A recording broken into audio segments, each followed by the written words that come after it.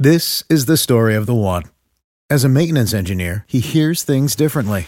To the untrained ear, everything on his shop floor might sound fine, but he can hear gears grinding or a belt slipping. So he steps in to fix the problem at hand before it gets out of hand. And he knows Grainger's got the right product he needs to get the job done, which is music to his ears. Call, click Grainger.com, or just stop by. Grainger, for the ones who get it done. This episode brought to you by Progressive. Most of you aren't just listening right now. You're driving, cleaning, and even exercising. But what if you could be saving money by switching to Progressive? Drivers who save by switching save nearly $750 on average. And auto customers qualify for an average of 7 discounts. Multitask right now. Quote today at Progressive.com. Progressive Casualty Insurance Company and Affiliates. National average 12-month savings of $744 by new customers surveyed who saved with Progressive between June 2022 and May 2023. Potential savings will vary. Discounts not available in all states and situations. This is Believe in Georgia Dogs podcast on the Believe Podcast Network. It's time to awaken an entire nation. I'll be your dog till I die. Between the hedges looking fly. 90,000 in the stands, I'ma do my dance, make it look fine. Coach put me in the game. UGA, yeah, the name. Yeah, the offense gon' turn up, but the defense gon' win us the game.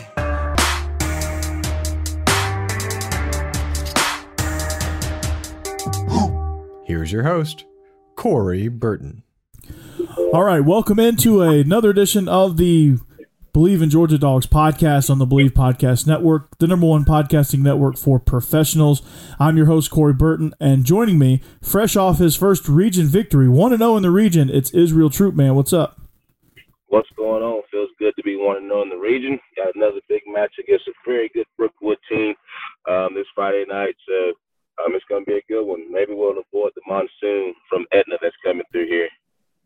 Yeah, I hope so. And, that'll throw a whole wrench into the plans if COVID doesn't do that enough. We got to deal with hurricane after hurricane after hurricane. I feel like this year's hurricane season is extra, is a little bit, I guess you get too many hurricanes this year. Usually you don't get this many. I think it's doubled. I know it's the year of 2020. You got a pandemic and you got a hurricane season that just doesn't seem to go away. Yeah. I was trying to think of a fancy adjective to describe the overactive hurricane season, but I guess that's the best way to describe it. So you can find Israel at TroopStar28 on Instagram and Twitter. You can find me at Coach Burton36 on Twitter, at Burton.Corey on Instagram. You can find the show at Believe in Dogs on all three, Facebook included. The show is brought to you by BetOnline.ag. The NFL season is in full swing. You might not be at the game this year, but you can still be in on the action at BetOnline. We looked at some futures with last week with SEC champions, ACC champions, Heisman, and Pac-12 champions. Well, it seems that USC kind of held on to their chances of being Pac-12 champions. So if you put money on them, you're still in good shape. If you put money on Kyle Trask, I tell you what, the Georgia Bulldogs made him jump up in those rankings, right? Yes, they did. 400 yard passing, and all those awful wheel routes. I'm telling you, man, we just couldn't stop the wheel. Exactly, and we'll dive more into that here in just a little bit. And we'll take a look at some more in-depth spreads from around the country on our next episode when we make our game picks. If there are any games next week, I have no idea. We might be able to bet on that, actually. But from game spreads to totals to team and player and coaching props, BetOnline gives you more options to wager than any place online. There's always the online casino as well. That never closes. So head to betonline.ag today. Take advantage of all the great sign-up bonuses. Again, that's betonline.ag. And sign up today. BetOnline, your online sportsbook experts. Well, let's get into it. Israel, not really much sugarcoating we can do. This past weekend, your team is about the only team that won on Friday night. Saturday was brutal. I don't know if you're a Falcons fan, but I guess they saved the weekend for you. But my team got bounced from the playoffs. But let's talk about the world's largest outdoor cocktail party. Title of this show is The World's Largest Outdoor Cocktail Party Hangover. Because it was not a good Saturday for the Dogs. Plenty of stuff to unravel, or plenty of stuff that came unraveled that we can discuss. The first two issues are the quarterback position and the fact that the defense could not stop the wheel route. Israel, where do we want to start? Man, let's start with the QB situation.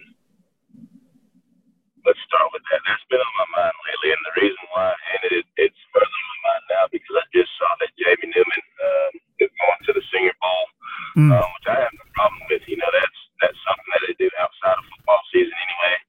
But a lot of fans are upset because his picture is in a Georgia uniform. So, I wanted to tweet just a minute ago. I was like, are we really upset because he opted out and we're struggling at the quarterback position? Is that what we're really mad about? Or are we really mad because he's in a Georgia uniform? Not really sure what side of the fence we're actually upset about. Yeah, I don't know. I think it should be noted that he probably should be featured in a Wake Forest uniform because he never really got into a UGA game jersey, just that practice jersey, and he actually was in just a solid red helmet, so that doesn't really count to me. So, according to me, he's a Wake Forest quarterback. He opted out. The Senior Bowl is what it is. Not really mad that he's not playing, given our quarterback situation. He did what he had to do. We should have been more prepared behind him, I think, is probably where everybody's mad because we weren't quite as prepared behind him as we thought we were going to be. So, to me, that's it right there. And to me, the fact that he's using his picture as a Georgia quarterback is just kind of like, I feel like it's almost a slap in the face. I may be overreacting on that, but that's kind of how I feel. I just think it's funny. He was with us. They didn't play the season now. But the part that's really funny to me because everybody was saying he opted out because JT Daniels beat him out, and we have yet to see JT Daniels. So look at that irony. That is funny to me. Everybody was, he's opting out because JT beat him out and this, that, and the third. And I said, well, we hadn't seen JT yet, and clearly Stetson Bennett beat out everybody. Just by how everything's shaking out. So, look at the irony in that. Exactly. And it's odd. It's an odd situation. So, Jamie Newman going to play in the Senior Bowl as of today. But let's look at the play on the field. Stetson Bennett comes out, throws a dime to Marcus Rosemy and takes a shot. And it's not really the same, but then again, he gets that shot and is like he's good as new, but he was just making poor decisions, and I felt like the play calling right in the middle of the second quarter, towards the end of the second quarter, was kind of like, it felt like it was desperate, where it just felt like we were taking shot after shot after shot after shot. We were just chucking 3 plays and punt, and they went on a 31-7 run after Eric Stokes' or actually it was right before Eric Stokes' pick six. They scored, Eric Stokes scored, and then they went on and scored the next 28 points. So, or whatever it was, to complete that 31-7 run right before halftime. That kind of put the nail in the coffin to me. But then you bring in D'Wan Mathis, who just looked totally discombobulated.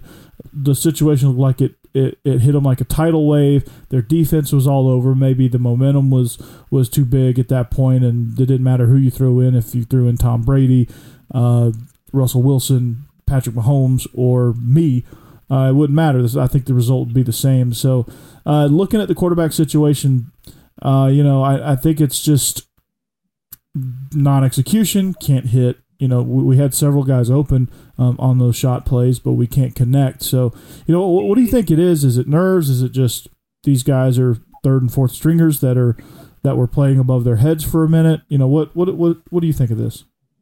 I think for the most part, I'm watching that game, and I thoroughly watched it just to see what was going on. I think we got a little bit impatient. Although we were down, I think you just stay the course. Our defense will figure it out. So for a little bit, we just put our defense in bad situations. We go 3 deep shots on one series. We get a series where we got the pop pass to the tight end who's wide open. He drops it. We ran the same play twice. And 2 different tight ends dropped that pass. So, I think we just got impatient as the game rolled on because obviously, when you get down and you see that their offense is doing well, you try to match score for score, but sometimes in those situations you just got to slow the game down.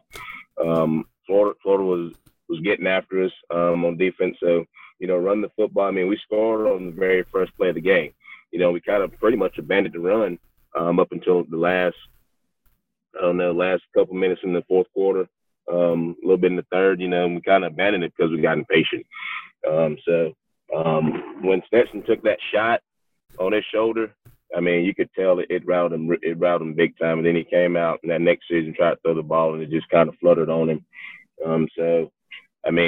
in that situation, especially when they start getting up big, you just got to be patient. Slow the game down, take your time, and flip the field as much as you can. Try to get your opponent in a situation where if he does shank the ball, which we saw on Saturday, it does not give them the ball at their 40, 45-yard line. So they got a short field to work with. Exactly. I mean, I've always preached, do not let the other team dictate the tempo, because if you let them dictate the tempo, they will have the upper hand. And I think that's what we played right into that with our impatience there in the second quarter. They started going on the run, and we knew Florida was capable of that. And if you let them dictate the tempo, they can now use that to get in a rhythm. And then once Kyle Trask gets in a rhythm, that's it. He's going to be throwing dime after dime after dime, and that's what he did. And he threw wheel route after wheel route after wheel route. They saw a weakness. They kept exploiting it. And he kept putting it right on the money. He put it right on the money. That throw to Trevon Grimes right there, right before half was a dime. The one to Pitts over on the sideline was also a dime. And also with one of the camera angles, you saw Kirby Smart still has a good vertical as well. But it's just we can't allow teams, if we're going to try to win, we're not built yet. And I say yet because Monken obviously wants to be that style of offense, and so does, I think, the rest of the staff is in line with that. And then Buster Faulkner, who they have as quality control, who I feel like they're grooming to be their offensive coordinator because he was that a season ago at Southern Miss. I feel like that's their style, and that's what they want to do. But we're just not there yet. This is a transitional year to be able to play that style. I think we still have to blend what we're good at, which is we're still good at running the ball, which was evident on the very first play of the game. And then we're working into being able to throw the ball. We've got a lot of unproven talent at wide receiver, but a lot of talent. You hate to see Marcus Rosemary go down the way he did. That was just a freak accident, freak play there. George Pickens not being around really hurt. Kyrus Jackson had to carry the load, and he's not one that's going to carry the load. He's a great number 2, but he is never. He hasn't yet, but I don't think he's capable of carrying the team as a number 1 receiver just yet. I think he fits perfectly in the role that he was in when George Pickens is active. So a lot of things happening with this offense that, I think that, will be good for us in the long run. But I think finding your quarterback, whether, I think it's time to give Daniels a shot, see how that knee is going to react. Carson Beck, he's standing on the sidelines. We saw what he could do in high school. I don't know. What is he not giving you that those other two are giving you? I'm not sure. So, you'd like to see one of those two guys get a chance because this offense can go. It's shown that we can create separation now. We can create open zones. It's just a matter of getting a guy that can distribute where the ball needs to get distributed accurately and on time, which he was on time, but we weren't very accurate on Saturday. Yeah, from what I've been hearing, the one constant that's been going on in practice, Stetson Bennett looks a lot better than everybody during team periods. During team, you get to see those bullets flying and people running at you and blitzing and stuff, and that's where Stetson Bennett separated himself from others. He's done a better job of maintaining the offense during team periods. Now, all the other ones, from what I've been hearing, is they look really good during 7-on-7 and routes on there and stuff like that where people aren't rushing them. But in a game, you also know that defensive linemen are coming. You got corner blitzes. You got linebacker blitzing. So you got to manage the offense as a whole during 11-on-11. And from what I've been hearing, that's what separates Stetson from all the rest of them. That's why we hadn't seen Daniels yet, because he hasn't looked good during 11-on-11. And, what people don't understand is you can drop dimes in 7-on-7 all day because you don't have a rush. All you're doing is looking at coverages and everything. But when those bullets start flying, you got to be able to react. You got to be able to move.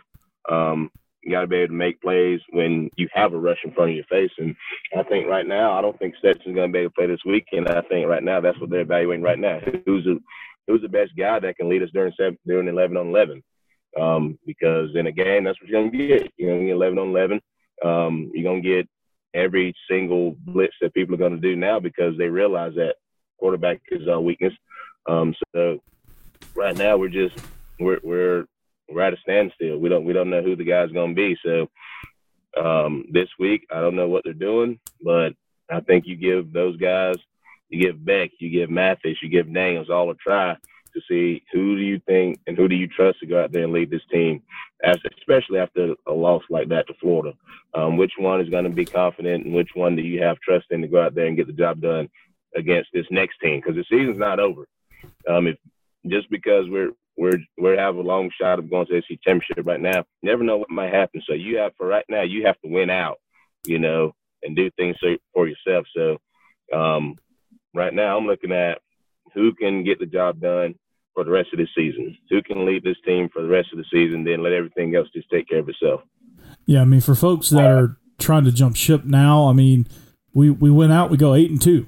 I mean, you tell me I'm going to win 8 SEC games and go 8-2 on a 10-game SEC-only gauntlet where I don't have those warm-up games that I usually have.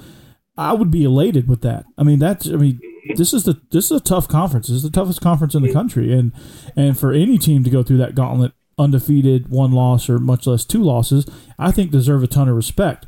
And Florida's going to have their hands full because Arkansas is coming to town. They're extremely hungry. They came off a big win against Tennessee, where they came back from a 13-0 halftime deficit. They came back, dominated the second half, and won the game. And then that Tennessee game is always tricky for the Gators. Doesn't matter when or how or how bad Tennessee is. That game's always tricky for the Gators in most years. I think there was a year where Tennessee went winless in the conference, and that game was a blowout. But I think that's the only one that's really been a blowout. Most of those games are tight for most of the way. With most of Florida's victories, they're either kind of starting to pull away in late in the fourth quarter where the game looks worse than it actually was. But it's always tricky, so you never know. LSU could figure some things out between now and when they play them on the makeup day. So I don't know. I mean, there's a lot to be happened. So all Georgia can do right now is just beat who's in front of them and see where the chips fall. The goal is 8-2 now. And let's see where the chips fall. If they fall in our favor, we can go get another crack at Alabama. If they don't, then, well, we did our part, and that's all we can do. We should have taken care of business in Jacksonville. So the next topic at hand is how do you stop? I mean, you can respond to the schedule thing too, but how do you stop the wheel route? How are we going to prevent other teams from lining us up with that? From what I saw, I think I'm just looking at it. They were red zone coverage, but too high. I think the corners following the post. I saw they were running either a post or they were running something across the middle, just as I can to leak the back out or where there was a tight end out. I think the corner just has to be disciplined right there, especially if you're going too high. You either play cover 4, cover 2, or you might be playing a combo coverage to that side, which means somebody has to switch off and get the back. I just don't understand how you're asking Monty Rice to go and cover a guy from Florida, a running back that runs at least a 4.5 to go out there and try to cover him from the middle linebacker position, or you're asking a defensive end to try to run with him. I just don't think you put those guys in that situation. I think you make your coverages to where, all right, if number 1 goes on a slant or he goes on a post, you got to switch that off and keep your eyes in the backfield just for a second to see if anything's leaking out. And this is the first game that I saw where Kirby Smart and Coach Lanning did not adjust to what they were doing. I think they just look confused. The whole defense looked confused. I understand, you got new guys in new positions and, we got injuries and stuff like that. But at the same time, I mean, those guys have a job to do.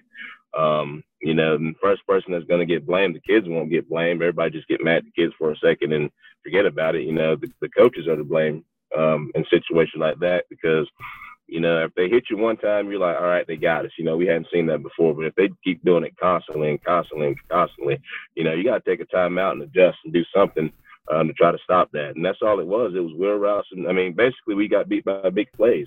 There was not a point in that game where they just methodically moved the ball down the field.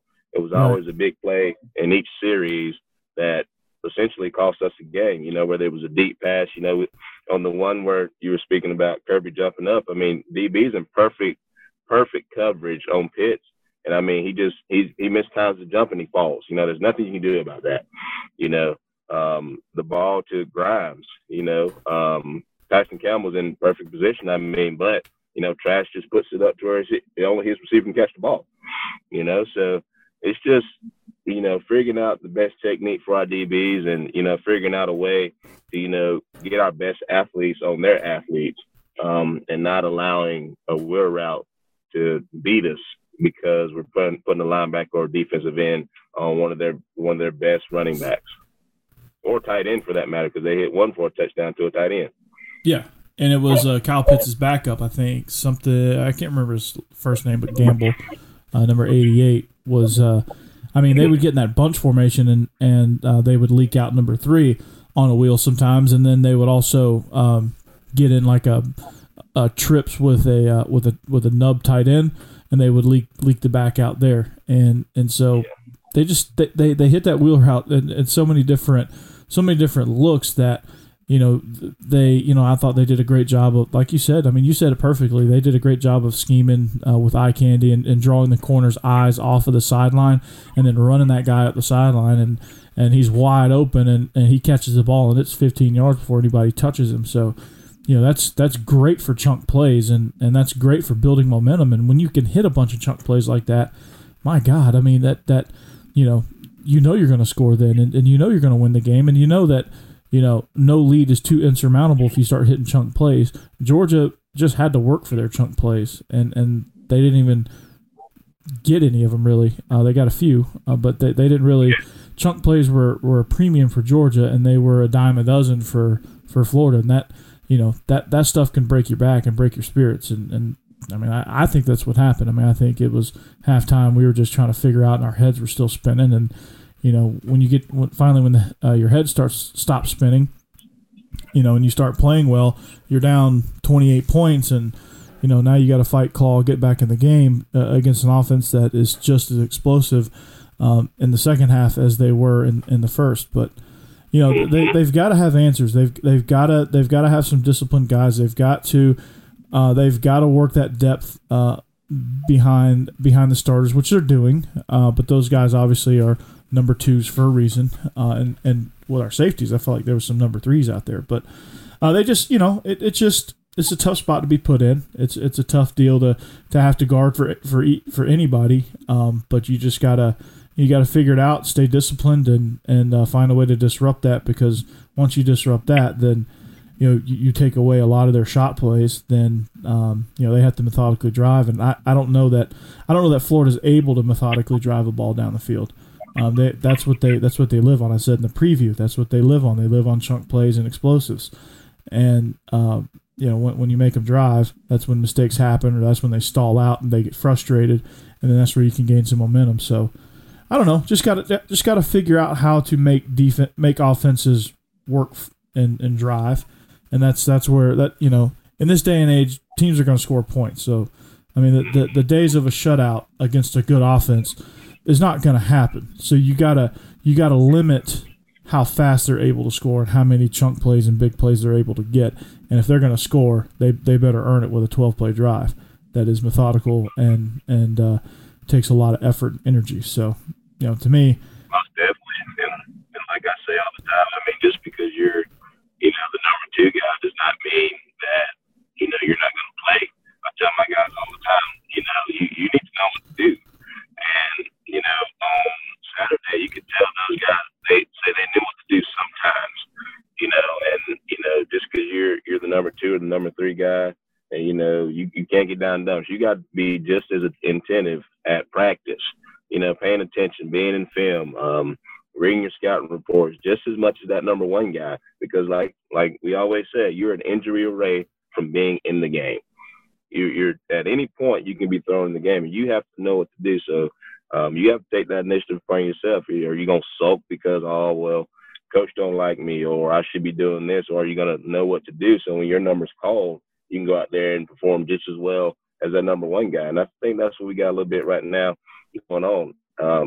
Those guys, bless their hearts, it's just you get thrown, especially in Florida game. The game's been hyped up, and, you just got to go out there and do your job. That's basically what it is, just doing your job and knowing what to do. Because it was a lot of, guys just look confused all the way around the field, from up front to linebackers to secondary, defensively. And we're not used to seeing that from a Kirby Smart and Dan Lanning defense. So I think that's one thing that we got to fix, and you can't blame it on injuries because that's why you recruit. That's why we get all these five-star guys in, because we know they're athletically good enough to play against anybody. But, you got to use your brain. You got to be smart when you get in there. You got to do your job as a player and read, like I said, read your scout reports, watch film. No, because I said they've been running that bunch formation all year long and running slants and mesh all the way across the field, and we didn't pick up on it not one time. And I just know that just from watching them play. Now, if I can see that, then, the players who are watching the film and getting analyzed and everything, they should be able to see it, not just being a spectator watching the game. So, it's an everybody deal. It's not just on the coaches, players doing their responsibility as well. So, I know that we'll bounce back, and this one game does not define the rest of our season. But if it happens again, now you start to wonder what exactly is going on. And you don't want that to creep into your mind. No, not at all. And they've just got to regroup, lick the wounds, and let's go. But, I think as a player preparing, I think – the coaches do so much game planning, right? We look at every possible scenario. But as a player, I think you've got to think that way too. I think, you've got to get beyond the surface of what's being presented to you and start kind of thinking of, okay, well, what if they do this? What if they do that? Almost kind of let your imagination wander. Like, hey, how could they hurt this coverage? How could they invade my zone? If you're a DB, how can they invade my zone? What are the possible ways that they could come into my zone and threaten my zone, or how are they going to get me off my spot? You got to think of like punch, counter punch. Like you got to start thinking what are they going to do to us, and how can we counter that? And I think that's part of preparation. Like you're watching your opponent. What are all their moves, right? How do you know? What are some tells that you can get? I mean, it's got to be, and I know these guys got a lot of other stuff on their plate, like academics and study halls and things like that. But there's just got to be, you just got to figure out a way to effectively prepare and watch film and get an idea of what these guys are trying to do and what they're setting up. Because there's some things that Florida, I think, set up all year long, and then they unleashed it in this game. They were setting up so they would add a wrinkle every week to their bunch formation. They got us with the wheel, and they didn't really have to do much else. So you just got. I mean, I don't know. Is that too much to kind of figure out? Okay, from the offensive perspective, what are they gonna try to take away? Well, it's pretty obvious they're gonna take away the run game. That's I think my wife could figure that out, and she doesn't watch football at all except for the Clemson game, which I was so mentally drained from Friday and getting up early Saturday and then watching the game. I kind of slept through a lot of the Clemson game, but that's neither here nor there. But my body just quit. But I think it's how difficult is it to prepare in that regard? It's just a different dynamic for everybody. I always have I have a guy that runs our scout team defense for me. He's an aspiring defensive coordinator, so I'll give him the base defense that we're going to see for Friday night. So we'll run their base stuff. So we run their base coverage, their base blitzes and stuff like that. And then, so like today, we did that yesterday. So like today, I'll tell them, hey, mix in some stuff with it, mix in some stunts and some different blitzes from guys coming everywhere, just because like you don't know what they're going to do. This is their base, this is how they do things, but what if they do this? It's always the what if, and looking at the game Saturday, it looked a lot like Steve Spurrier's offense. They ran the same play out of different formations. That's what Steve Spurrier does. How many formations can I run the same play out of? And that's what they did. With meshes and with slants and, a couple of go balls here and there, looks just like a Steve Spurrier offense. So, it's just different things you got to prepare for. Once you see this formation, all right, they got us on this one. All right, so we need to be looking out for it next time, and the good thing about college football, you got so many guys that can help you, with stuff like that. For us, what I do. Once you go out there and they do something, you're like, hey, what happened? One guy's talking to the players or one guy's doing something else. You're like, well, did anybody see that? So you're having to go back and do it. But you got so many guys that can help you And I think that's what Georgia needs to do. We need to rely on, like Buster Faulkner. He's an analyst. So, hey, what do you see and how they do on this defense? Or like Nick Williams, helps out with the defense. So, hey, Nick, what they do on this defensive play? On this offensive play to help, So just using all your guys pretty much at that level because, like you said, they got academics and stuff like that they got to worry about and stuff like that. So you just gotta rely on those guys to help you in a situation like that to where, all right, let's try how easy can we make it now? All right, they got us. They got us on 1 or 2 plays. How can we fix it so they don't get us again? Or we at least stop them for a minimal gain and not a chunk play like you said earlier. Yeah, that's spot on. You use every resource you have, and I'm not saying that they don't, but I just don't know how they're using those guys because we see that, and you're like, well, you hired all these guys. What's going on here? But yeah, it's all about depth because injuries happen, COVID happens, things like that. It's just a whirlwind of things and potential excuses that aren't really excuses. Sometimes they're reasons, but you gotta prevent those things and limit the damage that is done by having backups in key spots like free safety. Where, did we become too reliant on Richard LeCounte? Probably so. We got used to him being able to get us in the right look or being able to adjust and say, hey, Stokes, they're running this wheel. Stay in your zone. I got you. Anything comes this way, I got you. And just being able to communicate, I think, effectively also is something that needs to be worked on with those second unit guys and just developing that trust as you start to intermingle and intermix those starters with the backups. And so I think that's a big key as well. And then, up the middle, I think we were down to like our 4th nose guard. Which I think he played at. I think we played admirably at that position at times, but you could just tell the wild inexperience that we had, which is, we make a great play followed by giving up a gashing run, which Georgia's defense has not done much of in the last 3 years. So, you just got to figure out who can do what and play to those strengths, and figure out who you want to put in those positions to where they're the most crucial and critical. And so you gotta lean on who you have, develop who you don't, and try to meet somewhere in the middle. And understand that Florida, as good as they are, they're going to score some points. They're going to hit some things on you. That's okay. Don't get discouraged. Just try to figure it out, sort it out, and try to limit it. And try not to have them go on a 31-7 run. Yeah, like we said earlier, that juice factor was alive and well. When we scored those back-to-back touchdowns, and it's part of keeping it. How do you respond to adversity? And we got hit with adversity, and we didn't respond well. So now this week goes, and how do you respond when bad things happen, things don't go your way? So we got a lot of soul searching to do. And like I said, this season's far from over. Just little things you got to work on. I think our receivers didn't play, as capable as they were playing. The one to Robertson down the middle, it's right on his fingertips. I would love to just see him die for that ball.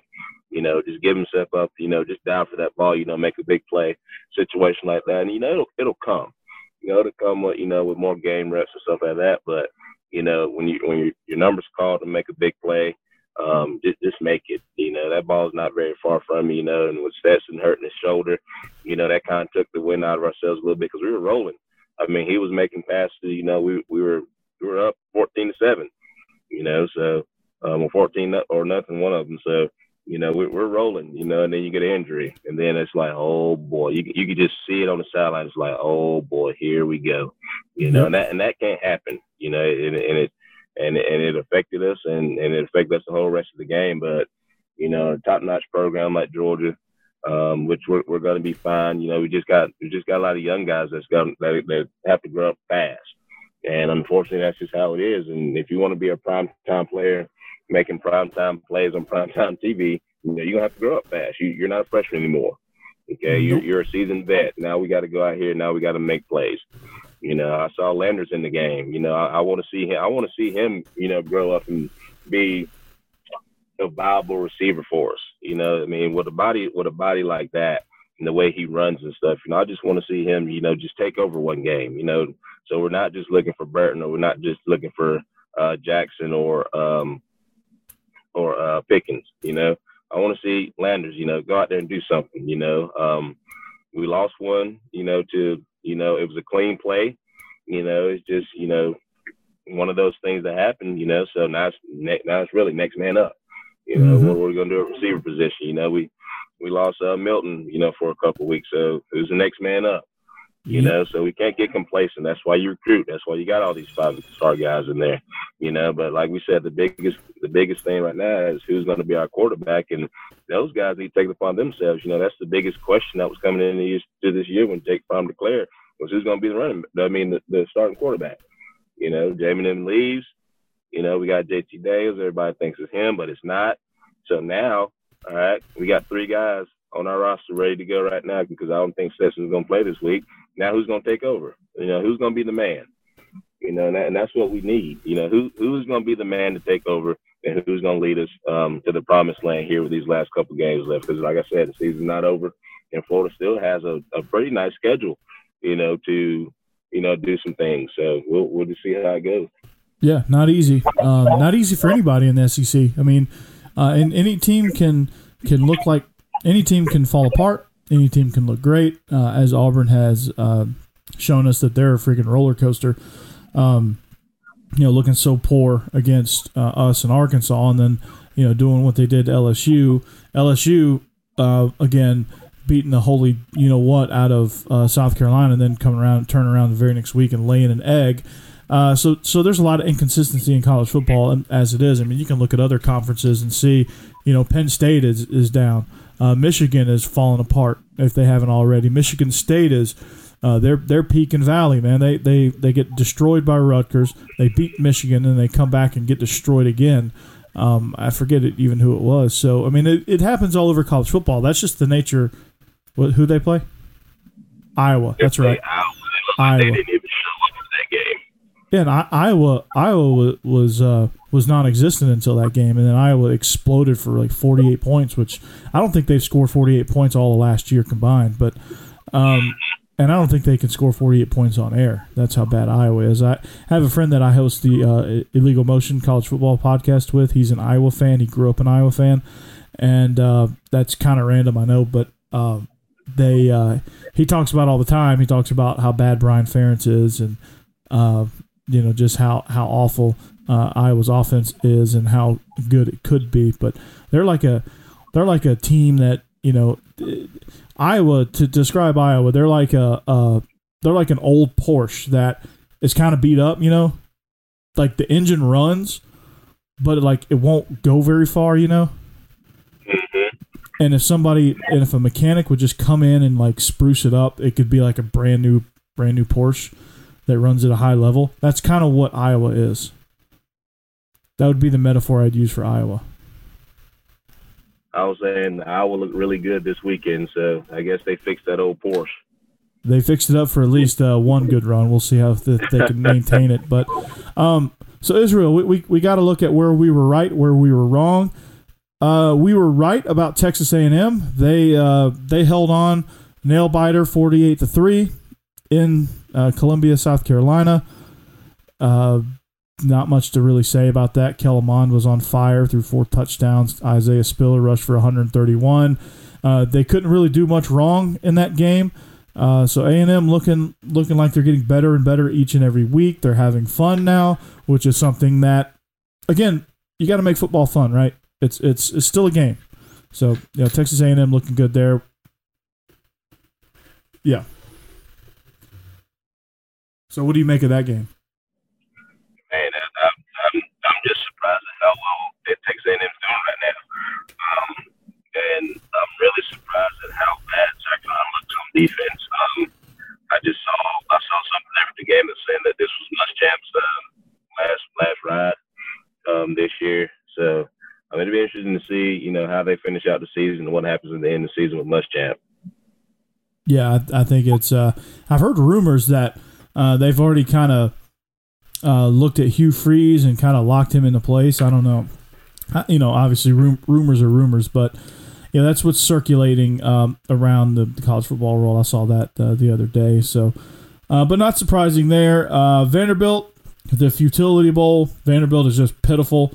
Mississippi State, 24-17. That game, I think, was just a battle of who wanted it less, and it seemed like Vandy wanted it less. It was a brutal game. I scoreboard followed that one and saw the highlights, or I don't know if you can call them highlights, but that was a brutal game. And Vandy's got some soul searching to do, that's for sure. I mean, it starts with the athletic association over there at that school. You know, Vandy is a very high-powered academic school. Try to get back to being competitive, and I think the chips will fall in their favor. You know, once that happens. But it all starts. You know, once the athletic board and everything get together and figure out what's going on over there. I think Vandy will be good as the years roll on. But right now they're just struggling. They're struggling bad. Oh yeah, and if you really want some good insight, there's actually a Vandy show on this network. Believe in Vanderbilt Football. They just released a new episode late last week with Joe Townsend. That one's a very salacious episode. So if you want to check out and hear the displeasure and disgruntledness of the former Vandy players and how disgusted they are with the program and the administration. Check into that. It's getting ugly up here in Nashville as far as Vandy goes. They've got to make a change. I don't know if they can afford to, but something's got to give, right? Something has to. I mean, Vandy, like I said, Vandy's been very, very competitive. We have some great guys come out of Vanderbilt right now. I mean, they're just struggling. So hopefully they can figure it out. For especially those alumni who went to Vandy and they know how good Vandy could be. And right now you just don't see it. So maybe they'll figure it out here sooner rather than later. Surely they will. I mean, they figured it out with James Franklin. So, but down the road a little bit in Knoxville, they were actually on the road in Fayetteville. Arkansas hosted Tennessee. Tennessee got off to a 13-0 halftime lead. Then the third quarter was very kind to Arkansas. They ran up 24 points, and that was the fourth quarter saw no one score. So your final ended up being 24-13. The story for Tennessee is they saw three different quarterbacks. Garantano, I think they saw Stroud, and then freshman Harrison Bailey. It's good to see that they finally are dusting off Harrison Bailey. Maybe that should have come sooner. I don't know. Tennessee is just cooked right now. They're 2-4. They're getting worse every week. They just might as well. I think they might as well go with the freshman. On the flip side, Felipe Franks figured some things out in the second half. He tossed 3 touchdown passes. Treylon Burks had one of those. He had 5 total for 95 and a touchdown. The touchdown came on a wide open corner route where he was able to hit the brakes and get in the end zone.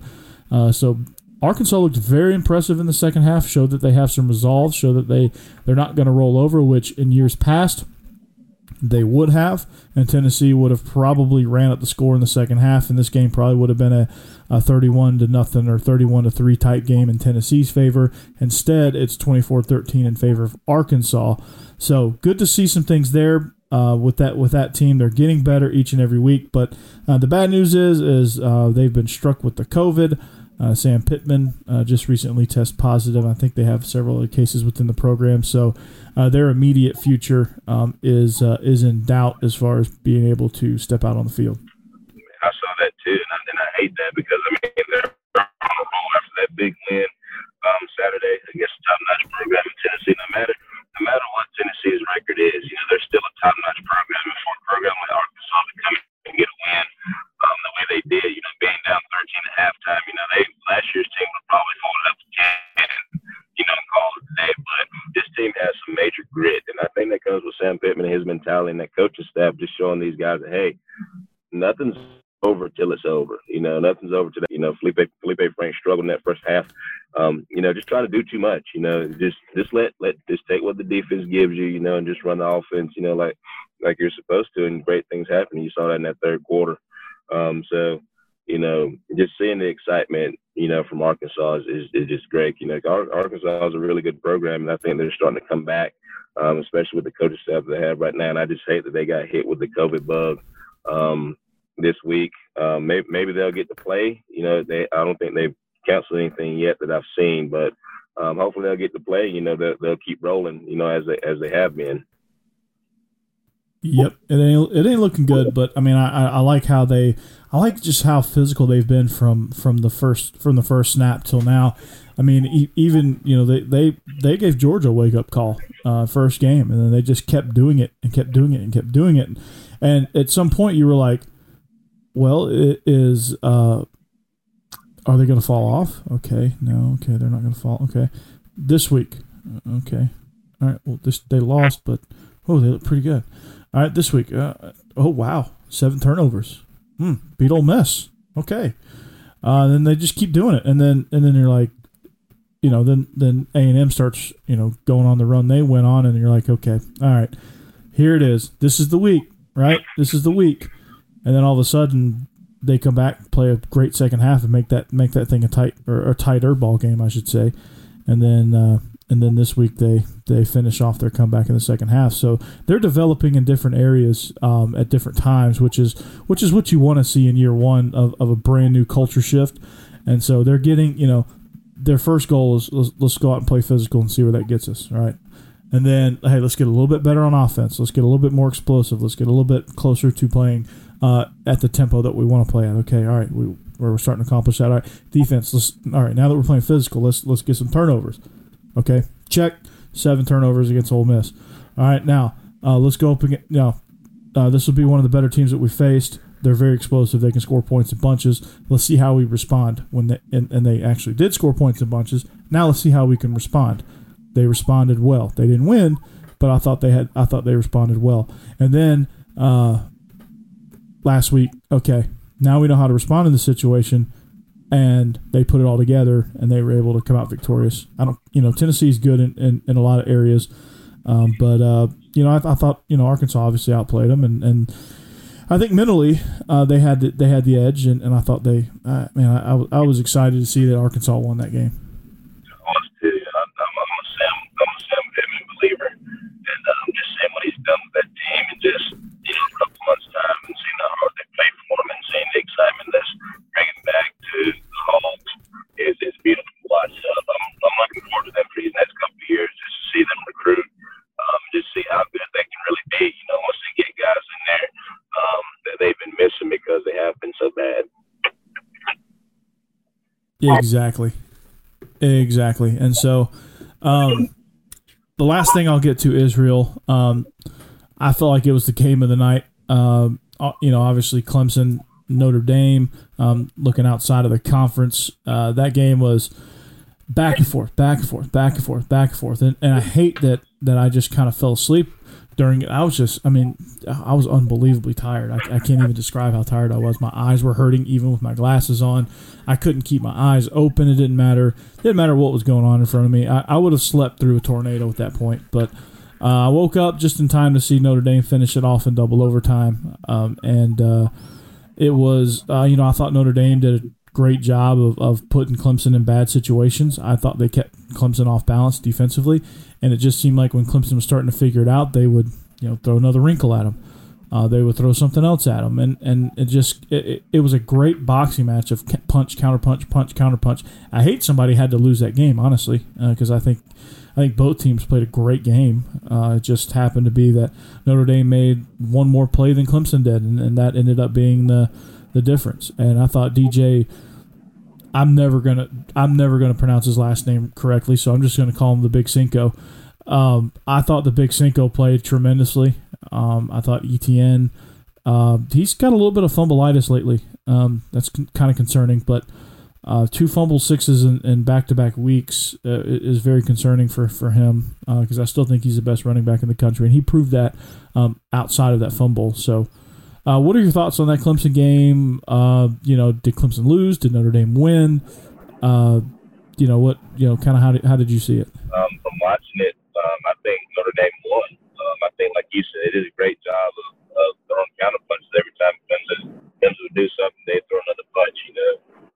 It was good to see Ian Book, get over that hump. It was good to see Brian Kelly and Notre Dame just get over that hump of, all right, we hadn't beat, top-notch programs. And just to see them go out there and continue to play and not get defeated when something bad happens is a testament to what they've done and the culture he's trying to build over there at Notre Dame. But, for them, it's not over. They still got to go out and win. But I think a win like that against a top-notch program like Clemson is great. And I'm gonna attempt to say his last name, Ui Ungalalehe. I probably butchered it, but he played lights out for them. I mean, being a DJ freshman, Ukulele is what I call him. Yeah. Being a freshman and coming in that spot and doing as well as he did, is a testament to his preparation for the game. Kudos to Coach Elliott calling a great game offensively for them. But the one thing that is mind-boggling to me is Clemson's defense. Now, I understand they lost a lot of guys, whether it was to the draft or to injury, but they're down defensively. I know Brent Venables is pulling his hair out, trying to figure out what's going on and what to do.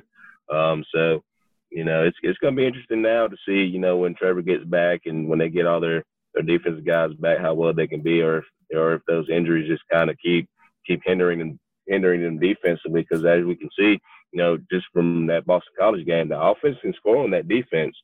Right now, when you look back, that defense was a staple of their team. So the defense right now is struggling for them right now, whether it's injuries or whatever you call it. But it'll be interesting to see how well Clemson bounces back when they get Trevor Lawrence back, and how they go about doing everything moving forward. Because like I said, they haven't lost anything either. They're primed to be in the AC Championship game.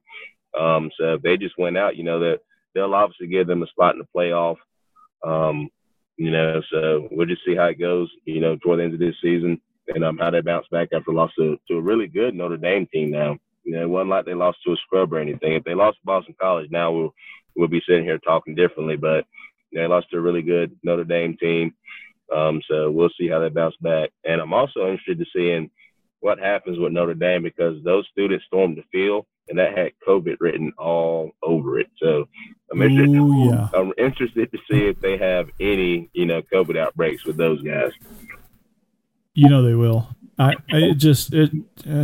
mean, if they don't, then that'll be the luckiest thing that's ever happened to them, ever in the history of the University of Notre Dame. So. Yeah, and I'm surprised. Where was the security during that point? Because in a big win like that, what's going to happen? And I'm surprised that there was no security just stopping them, being like, no, you can't come on the field. I'm talking about the field is dang covered with players and fans. And, like you said, it'll be a miracle to see that they don't come out with a COVID outbreak out there, because I was like, you've got to be kidding me. I can't believe all these people out here on the football field. Yeah, where's security? They're probably tucked in a ball underneath getting trampled to death, because they came out in waves. I don't think there's any way you could stop that, honestly, as a security guard. That would be like asking an offensive lineman to block 4 guys. Yeah. He might get one. I mean, those security guards probably got him one. But, they're not going to stop the other 500 that are storming past them. And, they're probably limited as far as staff goes. But, I guess they could do it like these European soccer stadiums where they build these giant fences, gates that go like, 100 feet in the air that you can't get through, around, or over. And that prevents field storming. But then again, that makes your stadium look like a prison. So, you got to. I guess you got to take the good with the bad. So, and I guess what European soccer fans have resorted to is shooting flares onto the field. So, I guess you could have that problem in your stadiums. But yeah, I mean, I agree. There's I'm just waiting for University of Notre Dame to go. Yeah, football operations are canceled. Everyone has COVID. Yeah, and from we're done for 2 weeks. I know you guys are excited, and you just got a big win. You're excited about it, but be smart. As a fan, don't go out there in that situation, especially during this time. If there was any other time to not storm the field, this is it. Because now you've put the team in jeopardy for their next game. And a game after that. If something happens, so. I get the excitement. I'm glad that they won, but, just as a fan, you just got to be smart in that situation. Just realize that, hey, it's probably not a good idea to storm the football field, at least for not this year. Let's wait till next year to do that. Exactly. And Israel, I think that's going to give us a good stopping point. Later on this week, we will deep dive into our previews of whatever game is available this week. We'll probably hopefully try to have some more information on the quarterback battle as we look ahead to Missouri and what Eli Drinkowitz can bring into that matchup. So, Israel, any final thoughts? Anything you want to talk? Anything you want to say? Putting this Florida game to bed. Let's just get back to playing Georgia football. I know everybody's just up in arms about the game, but like I said in my tweet, this season's far from over. Either you can fight and finish out and go 8-2 and see what happens with Florida, or you can fold the tent and just consider this season a dud. And if you're a competitor, like I know, like me and you are, this season's far from over. I think you go out and you play every week. Like it's your last week, which essentially it can be, especially with COVID and with everything going on, with the playoff. And I don't know how many bowl games will be played, but this season's far from over. We'll get it right, and we'll fix it. Everybody just kind of calm down. This game's over, so now we move on to the next one, and we'll be fine. We'll get it figured out. So everybody just stay calm for just a little bit. Exactly. Well put. That'll do it for us. Again, you can catch us on social media at Believe in Dogs on all three. You can catch Israel at TroopStar28 on Instagram and Twitter, I should say. Excuse me. You can catch me at Burton.Corey on Instagram, at Coach Burton36 on Twitter. You can find our show, rate, subscribe, review. Do it in whatever order you want to do it in. Just find our show, rate it, subscribe to it, and go ahead and leave us a review. I know you can do it on Apple Podcasts, so just give us something, give us those 5 stars, and we will continue to churn out what a great show this has become. And want to thank our sponsors, betonline.ag, for providing us with an opportunity to talk spreads and things like that, and give us an opportunity to say that we are a sponsored podcast, so I want to thank them as well. But for Israel, I'm Corey Burton, and this has been the Believe in Georgia Dogs podcast. And with that, as always, I want to wish you guys a great day and a big hearty Go Dogs. Go Dogs. This is the story of the one. As a maintenance engineer, he hears things differently. To the untrained ear, everything on his shop floor might sound fine, but he can hear gears grinding or a belt slipping. So he steps in to fix the problem at hand before it gets out of hand. And he knows Grainger's got the right product he needs to get the job done, which is music to his ears. Call, click Grainger.com, or just stop by. Grainger, for the ones who get it done. You know when you're listening to a true crime story that has an unbelievable plot twist that makes you stop in your tracks? That's what our podcast, People Are the Worst, brings you with each episode. I'm Rachel. And I'm Rebecca. We're identical twins who love true crime cases that make you say, didn't see that coming, and we hate the people responsible for them. Listen to People Are the Worst now on Apple, Spotify, or wherever you get your podcasts.